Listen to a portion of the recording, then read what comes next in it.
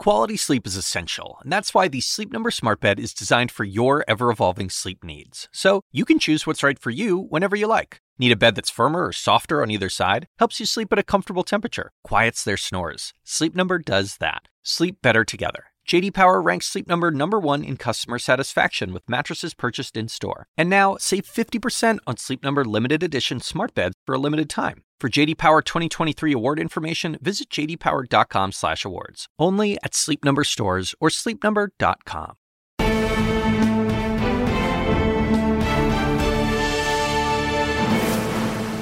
Welcome to Unfiltered. Here's tonight's headline.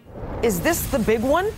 The bombshell revelation that President Trump reportedly pressed the Ukrainian president to investigate Joe Biden's son, urging him repeatedly to team up with his personal lawyer, Rudy Giuliani, to get dirt about a largely debunked Republican conspiracy theory, is putting outsized pressure on House Democrats to, quote unquote, do something.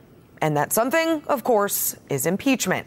Here are just a few of the exasperated calls for congressional Democrats to finally pull the trigger on impeachment. Attorneys George Conway and Neil Katyal in a Washington Post column.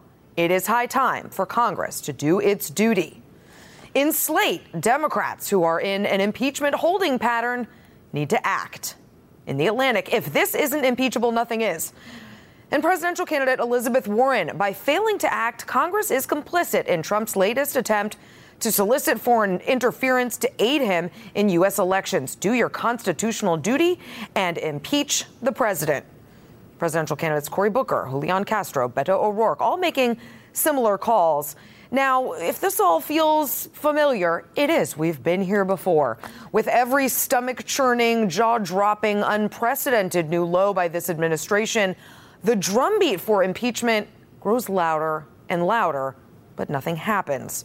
And for all the urgency among Democrats, nearly 2/3 of House Democrats now favor impeachment, or at least opening up an official inquiry.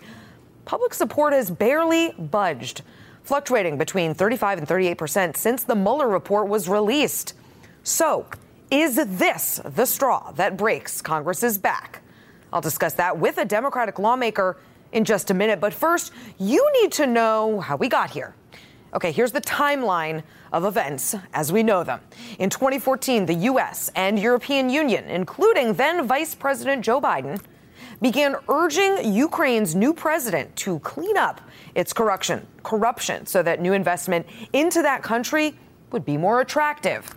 Ukraine's prosecutor general had been investigating a Ukrainian energy company where Joe Biden's son Hunter sat on the board. That prosecutor general was eventually ousted, leading some to wonder if the two things were related. Now, one possible hole in that theory, the ousted prosecutor general's successor also took a hard look at the energy company and closed the case in October of 2017, never uncovered any wrongdoing by the Bidens. Now, here's the deal. You can choose not to believe the findings of the Ukrainian investigation. You can even suspect there might have been more to this. But the president of the United States cannot urge another government to keep digging into the business connections of his political opponent's family in front of an election while, threatening implicitly or explicitly to withhold $250 million in military aid. That is what reports are alleging President Trump did on a July 25th phone call with President Zelensky. Now, Trump is denying any wrongdoing, saying the call was perfectly fine, routine, even beautiful, while also telling reporters yesterday, someone ought to look into Joe Biden. And that's exactly what the president's attorney said he did. Did you ask the Ukraine to investigate Joe Biden? No, actually, I didn't. The only thing I asked about Joe Biden is to get to the bottom of how it was that Lutsenko, who was appointed, dismissed the case against Antak. So you did ask Ukraine to look into Joe Biden? Of course I did. Okay, so what did Trump do exactly? Is it illegal? Is it even impeachable? I'm joined now by former FBI special agent, author of the new book, Crossfire Hurricane, Inside Donald Trump's War on the FBI, Josh Campbell. Okay, so Josh, the investigation into the Ukrainian energy company was conducted and closed, and Trump still urged the Ukrainian president, allegedly, to find something on Biden. Is that in and of itself illegal? Well, the question comes down to, was this the president trying to get information from a foreign government or getting a foreign government to help with the election? Because you have to step back and look at this. This isn't any ordinary citizen. This is his potential political opponent, someone who might be on the ticket running against him. And if he is getting a thing of value, quote unquote, yes, which would include dirt from a foreign government, that is illegal. The problem here is, and this isn't going to comfort anyone, but looking at the Mueller investigation, yes, the Justice Department currently holds that you cannot indict a sitting president. So even if it's a crime under the law, it's not going to impact this president, which means it's squarely within the bounds of Congress to determine whether or not they are going to impeach him over this. So it's Trump Tower all over again, essentially. So even if we had proof that the president was attaching this military aid to finding this, if we had proof of that, that's still not... No, I don't think so. And again, that's going to frustrate a lot of people. But looking at the Justice Department and how they handled the Mueller investigation, the president can essentially do whatever he wants, and they will not go after him legally. Again, the question is yet to be seen. What will House Democrats do? Will they actually, there have been so many names to describe what they're doing, a review, impeachment light. We don't really know. They're not coming out and saying it forcefully. But again, they are the only body that can do something about this. And whether we sit here for 2 more years of investigation or whether they actually get a move on it and try to unearth this information, dislodge from the intelligence community what troubled this whistleblower so much to report it, that question is yet to be answered, how forceful they're going to be. So what, you would know this, what's happening at the FBI right now? Because like you and me, we watched Rudy Giuliani on television basically admit, yes, he asked Ukraine to investigate Joe Biden. Does someone at the FBI say, oh, I might look into that? It is such a great question. And inside the FBI, public corruption investigations can begin with a media report. If an FBI agent looks at a newspaper or on our air and television and sees something, watches Chris Cuomo and the president's attorney saying that he is conspiring with a foreign government, they can launch an investigation. And that's why I think it's so important to kind of divorce the two. There's the investigation itself, which is done by the FBI, the prosecution, which is done by the Department of Justice. The FBI isn't going to say, well, we can't indict a president, so we're not even going to look. They are going to move aggressively to figure out what exactly the there is. And we have to also remember Rudy Giuliani is a private citizen. He has no privilege here as it relates to the Justice Department's view on a sitting president. And so he could be fair game for investigation. That is the lingering question. Are there FBI agents right now who are staring at these facts and determining that this is something that warrants an investigation? And if the answer to that is yes, I suspect, and I write about this in the book, we are going to see a full-on assault campaign against these institutions. Once again, 2.0 going after a president. And I want to ask you about the book, but first, there's this parallel, maybe related storyline involving a whistleblower complaint. We don't know what's in the complaint. Some reports allege it has to do with Ukraine. I guess we'll find out, hopefully, at some point. DNI is withholding the complaint from Congress. Congress, meanwhile, is saying, we'll protect you if you give us the information. Can they do that? They can indeed. And in fact, under the law, the DNI has to provide that information on a whistleblower that meets a certain threshold of severity that has to be provided. It's not an option, but what we're seeing is obstruction and blocking by the executive branch to get that information to Congress. Now, if that information does get to Congress, and I say this and some people might laugh because Congress seems to leak like a sieve. But I know, having worked in the FBI, having been part of information that was briefed to them, the intelligence community specifically, that information rarely leaks, the intelligence community committee. Other committees are a different story, but there's information that gets to them, and that's what they're asking for. Let us know what this whistleblower was saying, what made this person so alarmed that they decided to come forward, and let us investigate it. Your book, Crossfire Hurricane, Inside Donald Trump's War on the FBI, explores how Trump has undermined law enforcement, undermined intelligence to shape those institutions sort of in his image to protect and serve him. How damaging will that be, not just today, when you've got people trying to spin this story as a deep state, affair, but into the future? Politics, obviously, it's a dirty business sometimes. When you get into elections, people attack each other all the time. There are winners and there are losers. The problem that we saw, and I write about in the book with the president's campaign of attack against the FBI, is that he is trying to undermine and destroy credibility in an institution that was investigating him. Now, I write that this will have real consequences to public safety, because if the American people don't believe the FBI, don't believe these agencies that are charged with countering these threats, then we are all less safe. safe. But nevertheless, the president continues. We saw today he's already labeled this the Ukraine witch hunt. And his allies are saying that this whistleblower is a partisan deep state operative, which is the same language we saw in the Mueller investigation. And it has the same result, trying to convince the public that these agencies are corrupt, when those of us who know how they operate understand that that's just nonsense. And very quickly, this book is attached to a cause. Yes. So half of my proceeds from this book are going to something that is not controversial. Everything we just talked about is a little controversial. What I try to do is spotlight this fund in particular. Since 9/11, there are FBI agents that continue to die from illnesses that are now manifesting. The FBI Agents Association has a fund that cares for the children of fallen agents and sends them to college. So half of my proceeds go to that fund. And, that way, the reader, whether you agree with the book, whether you disagree with the book, whether you decide not to buy the book, know that fund is out there. You can do good to help others. Thanks so much, Josh Campbell. Thanks for coming. And thank you. Everyone, look out for the book. So what happens next? Does this strengthen the case for impeachment? Well, many Democrats think so. We need to absolutely right away begin impeachment proceedings. He's got to go. There is no way to defend the lack of progress on impeachment, especially after what we have just learned about this president. If ever there were a time to impeach and hold the president accountable, it is now. It's a mistake not to impeach this president. Depending on what the House finds, he could be impeached, but I'm not making that judgment now. The House should investigate it. Well, the bodies are indeed piling up for Trump, with countless controversies and political casualties in his 2+ years in office.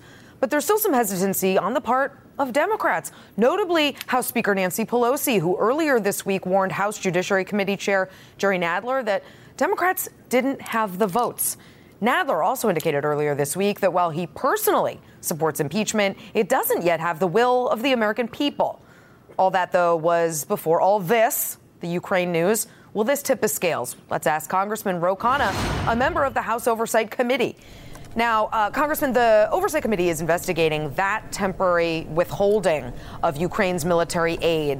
Where does that investigation stand? Well, we had sent a letter 2 weeks ago. The State Department has refused to give us the documents. The Justice Department and the White House have been stonewalling. We have asked for a transcript of the president's call with President Zelensky. We've asked who all was participating in the call. And I've been talking to colleagues on the committee. The committee is going to do something very big early next week if we don't get the documents that we've asked for. What is that? What do you mean something very big? Well, I don't want to go into the details of that. Let me just say that we're going to take very aggressive action. It could be anything from subpoenaing people who were possibly involved in the call to doing everything possible to get the documents that we believe that we're owed. So is what Trump is alleged to have said on the phone call, is that bribery in your mind and therefore a clearly impeachable offense? Well, it's clearly an abuse of presidential power. You can't bully a foreign power to try to undermine your political rival. So if there is any evidence of that, it's a complete abuse of power. But is it a high crime or a misdemeanor in your mind? Yes. If there is proof of that, it is. It's an abuse of power that would justify impeachment. I can't think of a worse offense than trying to get a foreign power to interfere in an election and bully your political rival or undermine your political rival. Jerry Nadler believes Congress needs the support of the American public before moving to impeach. Do you?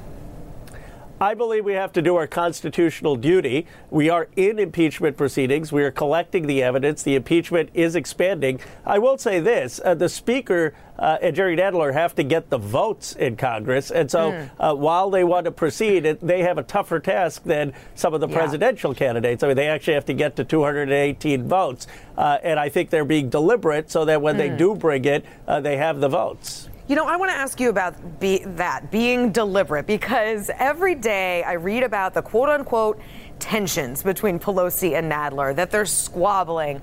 You know, I don't buy it. I don't think anything happens in the House without Pelosi's direct sanctioning. So am I really to believe that Nadler's gone rogue against Pelosi, or isn't he doing exactly what she wants him to do to satisfy Democrats who want impeachment, while she, sort of steps on the brakes a little?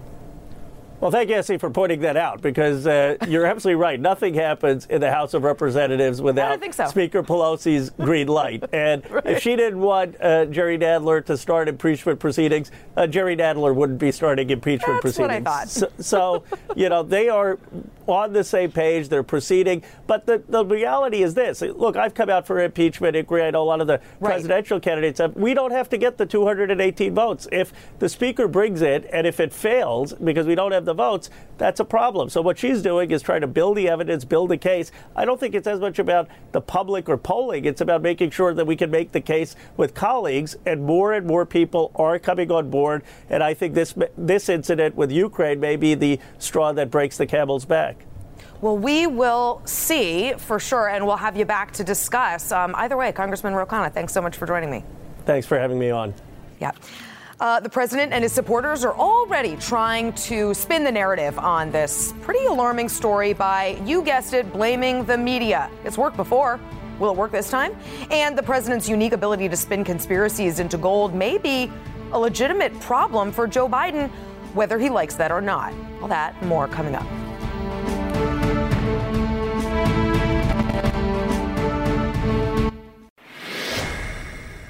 To put it kindly, the New York Times is having a rough year. There have been a number of controversial and regrettable flubs. Earlier this year, publishing an anti-Semitic cartoon in its international edition. A columnist's questionable response to a professor who called him a bedbug. Caving to Twitter mobs to change headlines or add more opinion to their news coverage. Then there was the botched Brett Kavanaugh story. None of these things represent the Times entirely or all the excellent journalists and editors that they employ, but they're also not helping. Okay, with me now is CNN's chief media correspondent, Brian Stelter.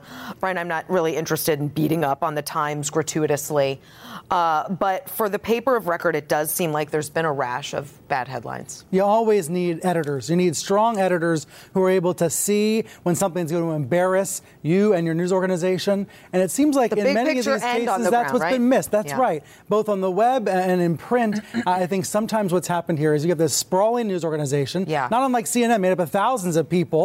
And once in a while, there's a bad headline, a bad banner. In the case of the New York Times, these errors are magnified. And these errors matter even more because it is the paper of record. It's a place that I worked for more than 6 years. They put out hundreds of great stories a day. But when there are mistakes made, those mistakes are amplified and they do damage more broadly than just the New York Times, because then politicians like President Trump can use it as ammunition against the media as a whole. So what I hope is happening at the Times, and what I think is happening, is that kind of conversation about where are the checks and balances, the multiple layers of editing that everybody needs. Everybody needs a good editor. Well, and I don't talk about the New York Times as a partisan, as a conservative. I talk as someone who also used to work there and wants them to do well for the sake of all of journalism. Our colleague Oliver Darcy wrote in particular about the flubs by the opinion section. That's where there's been a lot lately. And to your point, and there's been more than what we just outlined over there.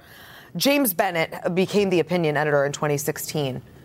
Do you think he has some responsibility for these flubs? He does. It is his responsibility. I recently asked him for an interview, so did Oliver. He declined. I wish he would talk about these issues. The one time I have talked to him this year, he said, look, we're putting out incredible work every day. You can't judge us based on these mistakes. Of course. However, these mistakes do add up, and they do make people wonder about the paper. And I think in this Twitter age we all live in, and we might hate it, we might love it, it is the age we live in.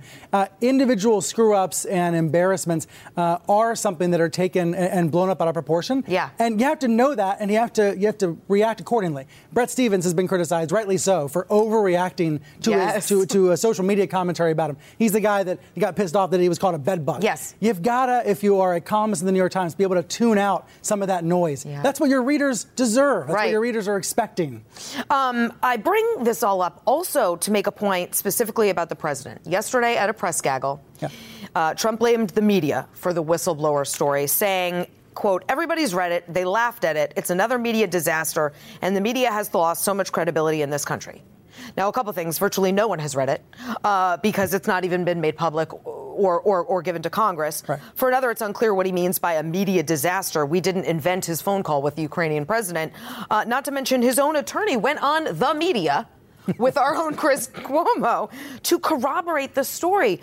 But our mistakes in the media help feed his narrative. He has spent the last 3 years tearing down the press for this moment, for moments like this, not just for this moment, but for moments like this, where there is a damning story with possible criminal conduct. He is trying to destroy the reputation of the press for moments like this. But yes, it is true. Mistakes do help him do that. I would just point out to the audience at home, there are hundreds of stories produced by the New York Times every day and the Washington Post every day and CNN every day. And when mistakes are made, I made a mistake last week in my newsletter and I was mortified. And over there, my editor sits behind us and we had a really tense conversation about my screw up, and I learned from it. And that's how these places really do work. That's how newsrooms work every day. You make mistakes and you learn from them.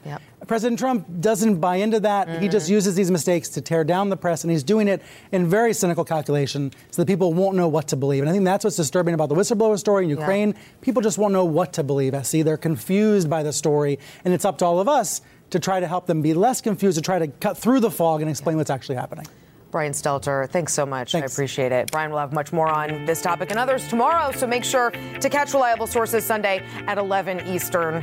Okay, there are pollsters who think the president's support is underrepresented in the polls. Should Democrats be worried?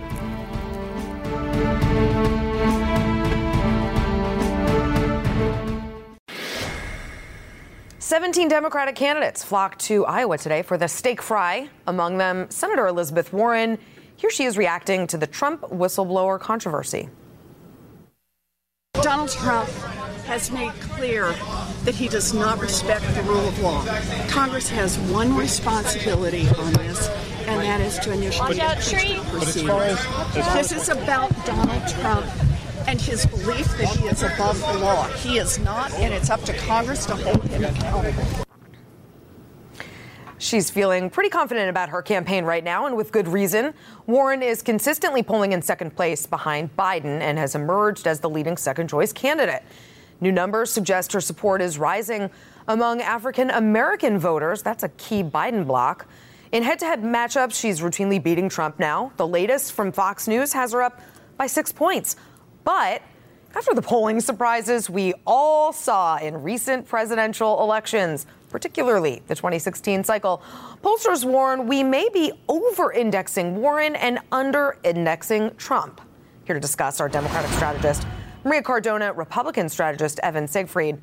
Maria, the polls are snapshots, and no one poll certainly should tell the story today. Absolutely. But they can also send some warning signals. And Warren is climbing, but support for her is softer when it comes to her electability. She's also relatively weak among white, non-college, working class voters in her own state, which might be a bad omen in important states in the Midwest. Sure. Is she doing as well as it seems?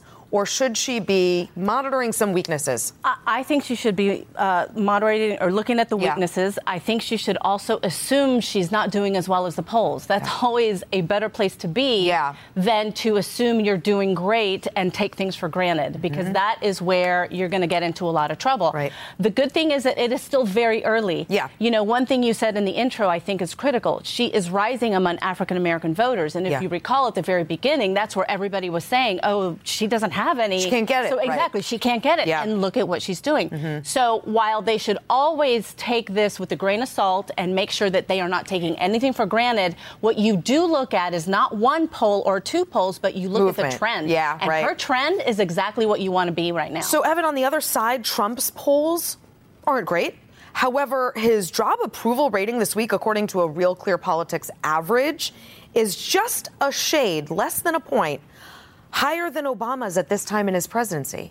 And some pollsters say respondents are still reluctant to admit their support for Trump. Could he be doing better than his opponents think? Well, I think some pollsters right now are actually just trying to protect themselves, because in 2016, nationally they got it right. But when you get to the state level and local level, they got it completely wrong, and they didn't see the Trump win coming.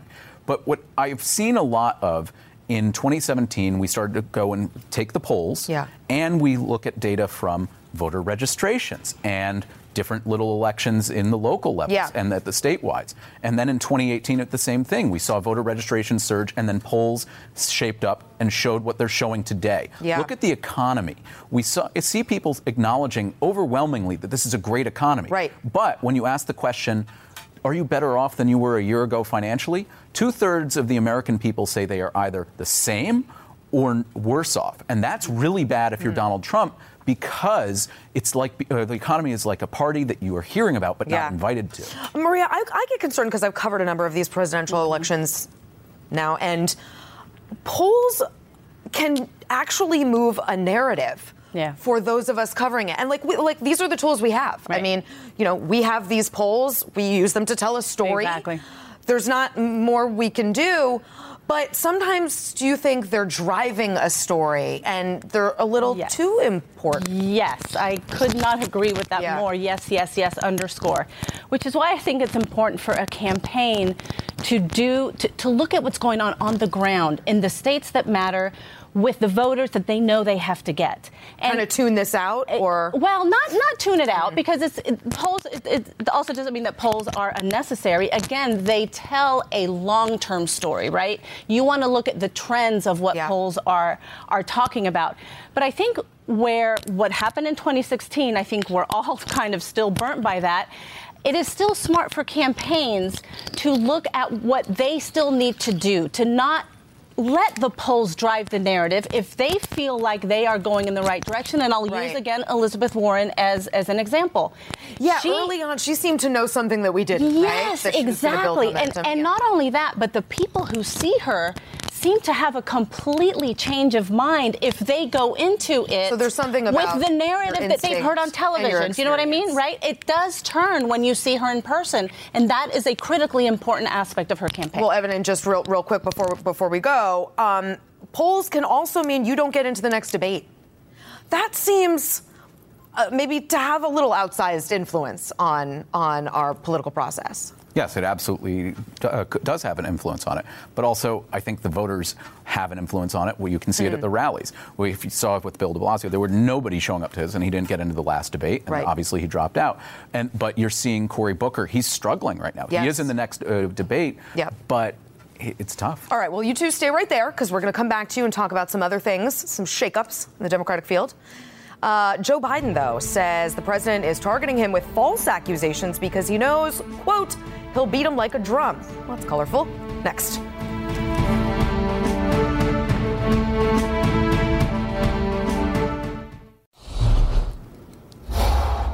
In the Red File tonight, an indignant Joe Biden. He arrived in Des Moines, Iowa, to a swarm of press and supporters and lashed out at the president over the Ukraine story. Trump deserves to be investigated. He is violating every basic norm of a president. You should be asking him the question, why is he on the phone with a foreign leader, trying to intimidate a foreign leader, if that's what happened? That appears what happened. You should be looking at Trump. Trump's doing this because he knows I'll beat him like a drum. And he's using the abuse of power and every element of the presidency to try to do something to smear me. That was a lot of pointing in reporters' faces. He is unquestionably angry, but is he also in peril? With me now is Democratic strategist Scott Mulhauser, who served as Biden's former deputy chief of staff. Now, Scott, this story could revitalize Biden. I know he's ahead in the polls, but he's suffered from more than a couple gaffes. He looked like he had that fire again today in Iowa, but I think some worry it could also maybe injure him. As one pollster at Monmouth University told Politico, he certainly doesn't want to talk about this, his family. Your thoughts on how Biden should handle this new fight with Trump? I mean, for starters, it's just an awful day and an awful news cycle for the president. And that's sort of, let's start there. I mean, it just sort of American voters like to pick their presidents from campaign rallies like the one you just saw and steak fries and the rest. And just what we've seen is pretty remarkable. And I think the president's seeing the vice president and a half dozen other candidates beating him in poll after poll, state after state, and it's clearly leaving the president reeling, and that's what. No, I understand. We've talked about the president. I want to talk about Biden because you know Biden. How should he? He was angry there. I mean, I was watching that and flinched a couple of times at how aggressively he was pointing his fingers at the press, which is an interesting tactic. How do you think he should be responding to this? Like that, or in a different way? Sure. I think it's clear. it became personal, but I think it's also a statement. I think he's looking at what it says about what the president thinks of our democracy and what he thinks about the office of and the White House. And I think he's clearly decided that enough is enough. And I think for a guy who's ahead in the polls and had a real enduring appeal, this has just sort of further energized him. And I think you're seeing it. I think you saw it today, and I think he's fired up and he's happy to let the voters and candidly the American public and the rest of the world know it. Good for him. How far do you think he wants to go, though, in this story? Because, some could argue the further he wades into the business angle, the family angle, could open some other doors that he probably doesn't want opened. That's fair. Look, it's probably not his favorite topic to talk about, but it does put him on a stage with the president one-on-one. It not only sort of takes the other candidates out of the equation for this news cycle and clearly the days to come, but it also shows the president's worried about him more than a year out. Yeah, that's a good point. Yeah, and I think the headlines become, the two of them back and forth, and it elevates. It further elevates the vice president and makes it sort of a tete-a-tete contest. And I think that's a fight that, puts them on the same stage and leaves the others behind. Yeah. For those of us who hate how divisive politics has gotten, Biden's overtures to Republicans, even Republicans who are no longer in office, may sound good to some of us, but it's been considered downright treasonous to some progressives. Do you think Biden gets where his party is at right now? So it's actually fascinating. Our firm, Bully Pulpit, has a campaign tracker that tracks every single dollar online and where they're spent and how they're spent. And what's remarkable is across candidacies, across demographic groups, candidates are all looking at voters the same way. They're all spending to try to hit traditional Democratic constituents, in particular female voters in their 40s, 50s, and 60s. So, he may rhetorically or be perceived in a different way, but the dollars and where the campaigns are actually going is actually remarkably similar across campaign and across candidacy, which I think is pretty fascinating. It is. Former Deputy Chief of Staff to Vice President Biden, Scott Muehlhauser, you got to come back and join us again. Thanks so much. Thanks, Essie. Okay, just over an hour from now, we'll have the latest numbers from Iowa. For some, that's good news. For others, the writing may be on the wall. Stick around.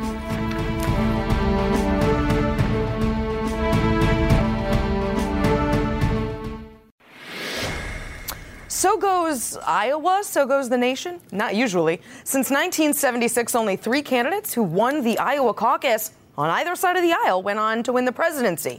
Jimmy Carter, George W. Bush, and Barack Obama. But many more who have won the first in the nation caucus have gone on to win their nominations. So how important is it? Depends on who you're talking about. My panel is back with me, Democratic strategist Maria Cardona, Republican strategist Evan Siegfried. Maria, the candidates have spent enormous amounts of money on Iowa. Cory Booker and Kamala Harris have among the largest staffs in Iowa. Just this week, a reporter overheard Kamala Harris say to Mazie Hirono, I am effing moving to Iowa in October. Okay. How important is that state for Kamala Harris? I think for her, it's very important. Right. And I think the importance depends on where you are in your campaign vis-a-vis your other competitors as you go into Iowa, right? If you are one of the top tier candidates, perhaps Iowa isn't that important because you have other options. You have other paths, right? If you are at the bottom and you don't make a showing in Iowa, then pretty much a lot of people are going to assume that's the end of your campaign. But she'll have South Carolina. Yes, she will. So where she could do well. Correct. Okay. But I think if she doesn't show in Iowa, the reason for her going into South Carolina, so people are going to say, well, maybe not so much. Evan, does Elizabeth Warren need a good showing in Iowa? Because as I see it, she likely won't win New Hampshire. She's not polling very well there. Or South Carolina, I think, is a long shot for her. So isn't that kind of an important spot for her? Well, Warren's banking on a strong showing in Iowa, hopefully something with the bleed over from Massachusetts into New Hampshire because of the media market there. No. And then to go into Nevada and really go out full with force. union voters. She has been organizing on the ground there in a way that is very impressive. And I think she really is. We say it's a 3-person race. I think right now the top tier isn't Bernie Sanders. Yeah. I think he's below that. I think it's Joe Biden. Well, let's talk about Bernie, Maria. Hillary Clinton narrowly narrowly defeated him in Iowa. 49.8 to 49.6. That means he almost won the Iowa caucus. Can he win big there again this time? Will voters want to give him that sort of take-home trophy? Clearly, that's what he's hoping for. But again, we're looking at the polls, and in terms of trends, he's not trending in the right way. Yeah. What we're seeing is that Elizabeth Warren is actually the one who's taking a lot of the support from where his voters were before, and that she's the one who's really speaking and mobilizing them the way that he should be. So, he should be one to have a top showing in Iowa, but he very well may not, and that's not going to bode well for his campaign. Well, and to Maria's point, if you're polling very well, if you're the front runner like Joe Biden, maybe you don't have to win Iowa. Is that what he's kind of banking? Iowa maybe matters, but there will be other opportunities for him? Joe Biden has said his firewall is South Carolina because of his strength with African-American voters. But we've seen Elizabeth Warren starting to peel away a little bit. Yeah. And if Warren peels away a certain percentage of those voters away from Joe Biden, does well in Iowa, maybe has an okay showing in New Hampshire, and then does well in Nevada, she is going to be the presumptive nominee. Okay, Evan and Maria, stay right there. We will be back with more questions for my panel on the other side.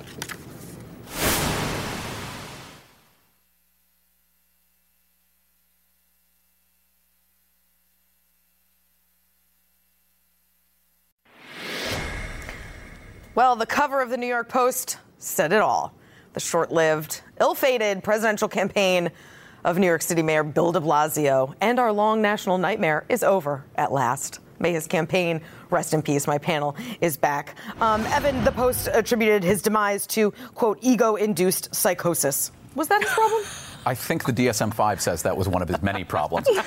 I'm one of the people who's very sad by Bill de Blasio leaving the presidential race. Because he was entertaining? Yes. Okay. Where am I going to get my Schadenfreude from? This is a mayor who is so unlikable that a groundhog rather chose to leap to its doom than spend time with him. Wow. But if you examine de Blasio's record, he had no business being president or running for president of the United States. Oh, I know. Because he has presided over an expansion of a homelessness crisis that is beyond among more many inequality, ills, more rise in hate crimes and anti-Semitism here, and most importantly, this guy escaped a federal corruption indictment by the skin of his teeth. So R.I.P. Bill de Blasio's campaign. Maria, Cory Booker's campaign sent a memo to staff and supporters, begging for fundraising, saying we essentially have 10 days to turn this around. True or hype? I think it's probably true. And I think what that says, and I've talked to a lot of people about this, they see it two ways. There are people who like his honesty and frankly want to help him, and they will go and give money, which is exactly what he wants. Yeah. And then there are people who are like, well, if I really wanted to give you a chance, you're telling me that this is now, that this do or die. That's kind of a loser type of message. So I'm not quite sure that I want to give you money. So it's a risk. But I don't know if he had anything else really up his sleeve. So he is the guy of honesty. He's the guy, that's promoting love. And some people love that message. I don't know if it's going to be enough to keep him alive.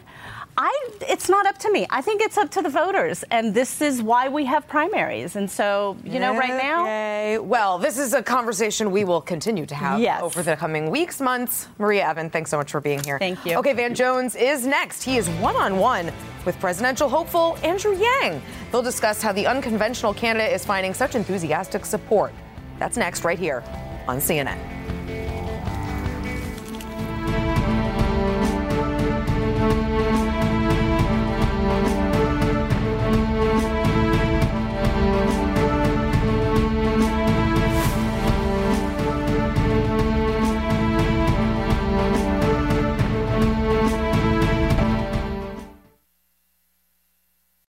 When you work next level.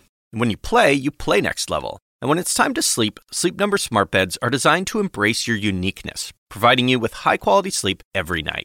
Sleep next level. J.D. Power ranks Sleep Number #1 in customer satisfaction with mattresses purchased in-store. And now, the Queen Sleep Number C4 smart bed is only $1,599. Save $300 for a limited time, only at Sleep Number stores or sleepnumber.com. Prices higher in Alaska and Hawaii. Quality sleep is essential, and that's why the Sleep Number smart bed is designed for your ever-evolving sleep needs. So you can choose what's right for you whenever you like. Need a bed that's firmer or softer on either side? Helps you sleep at a comfortable temperature. Quiets their snores. Sleep Number does that. Sleep better together. J.D. Power ranks Sleep Number number 1 in customer satisfaction with mattresses purchased in-store. And now, save 50% on Sleep Number limited edition smart beds for a limited time. For J.D. Power 2023 award information, visit jdpower.com/awards. Only at Sleep Number stores or sleepnumber.com.